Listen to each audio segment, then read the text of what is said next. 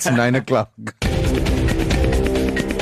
Lotus FM News with Sureshan Pillay.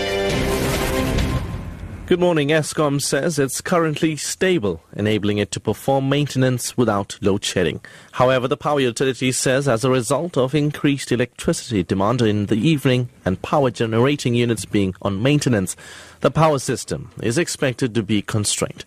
It says this will be in the peak period between 5 o'clock this afternoon and 9 o'clock tonight. Gauteng police have managed to arrest all 3 suspects who escaped from the Primrose police station. The men escaped yesterday morning. They are facing charges of business robbery, housebreaking and possession of dagga. A further charge of escaping from custody will be added to the charges. Sasha Naidu reports.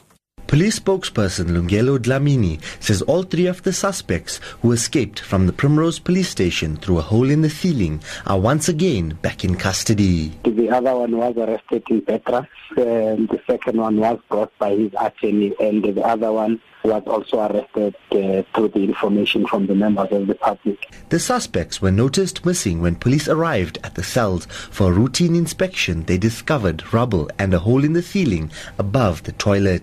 All 3 suspects will be appearing in the Germiston Magistrates Court today.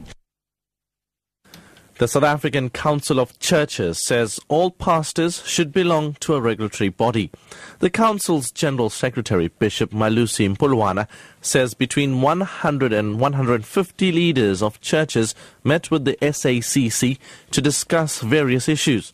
He says the issues included the conduct of some pastors and so-called prophets who engage in strange practices, such as telling their congregations to eat snakes and grass.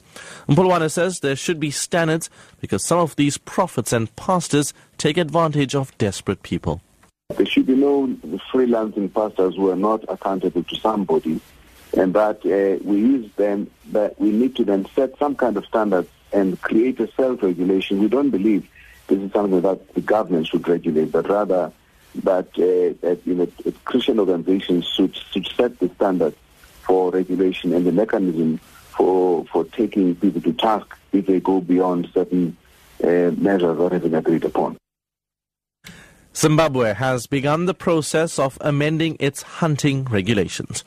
This as a global outcry over the illegal killing of Cecil the lion threatens the local industry. The Oxford University Hungwe Lion Research Project, which monitored Cecil, says alternatives will have to be found to ensure that game farms and poor communities remain in business. Brent Stoppelkamp is a researcher with the project.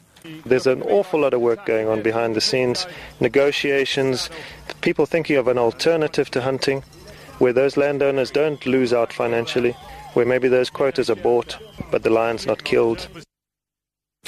And finally, the Norwegian island of Utoya, on which the far-right gunman Anders Behring Breivik killed 69 mostly teenaged political activists in 2011, is hosting its first summer camp since the massacre. The BBC's Paul Adams reports. 4 years after an unspeakable act of violence aimed at Norway's multicultural youth, the tiny island where it happened is being taken back. There are still reminders of Breivik's murderous assault, bullet holes in a cafeteria and a steel monument engraved with the names and ages of the victims suspended from tall pine trees. But the organisers of this week's camp are reluctant to dwell on the past. Some were there that day and saw their friends shot down around them.